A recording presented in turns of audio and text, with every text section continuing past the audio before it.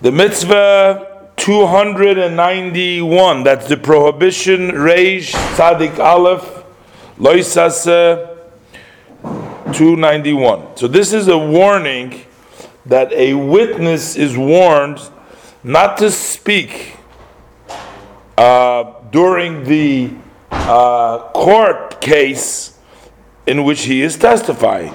Even if he is a sage, even if he knows, you cannot be a witness and also to judge and give an opinion. All what you got to do is you got to testify that what you've seen and then be quiet.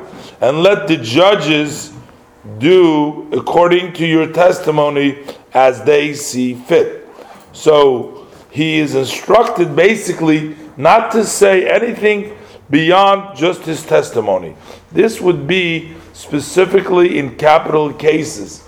He doesn't go in monetary cases. He can't, be a judge, but he can still voice his opinion. This is based on the verse in Bamidbar, Perek Lamed Hey Pasuk Lamed. The Torah says there, "Ve'ed echad lo yane b'nefesh lamus." One witness should not testify, should not speak up with regards to a capital case when there's death involved. This warning has been duplicated in Devarim, Perek Yudzayin Pasuk Vav. It says also, "Lo yumas al pi eid echad," he shall not die by the mouth of one witness. That means to say, he shall not die by the teaching or by the instruction of the witness. In the Gemara, in Sanhedrin, they say as follows, that when it says that one witness shall not speak, that goes in both. He cannot even speak in favor, just as he can't speak against.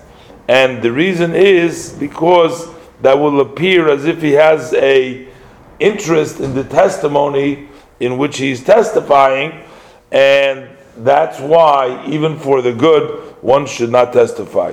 But again, this is only in capital cases that we prohibit him from adding whether good, whether a favor, or to speak about the bad, about the guilt.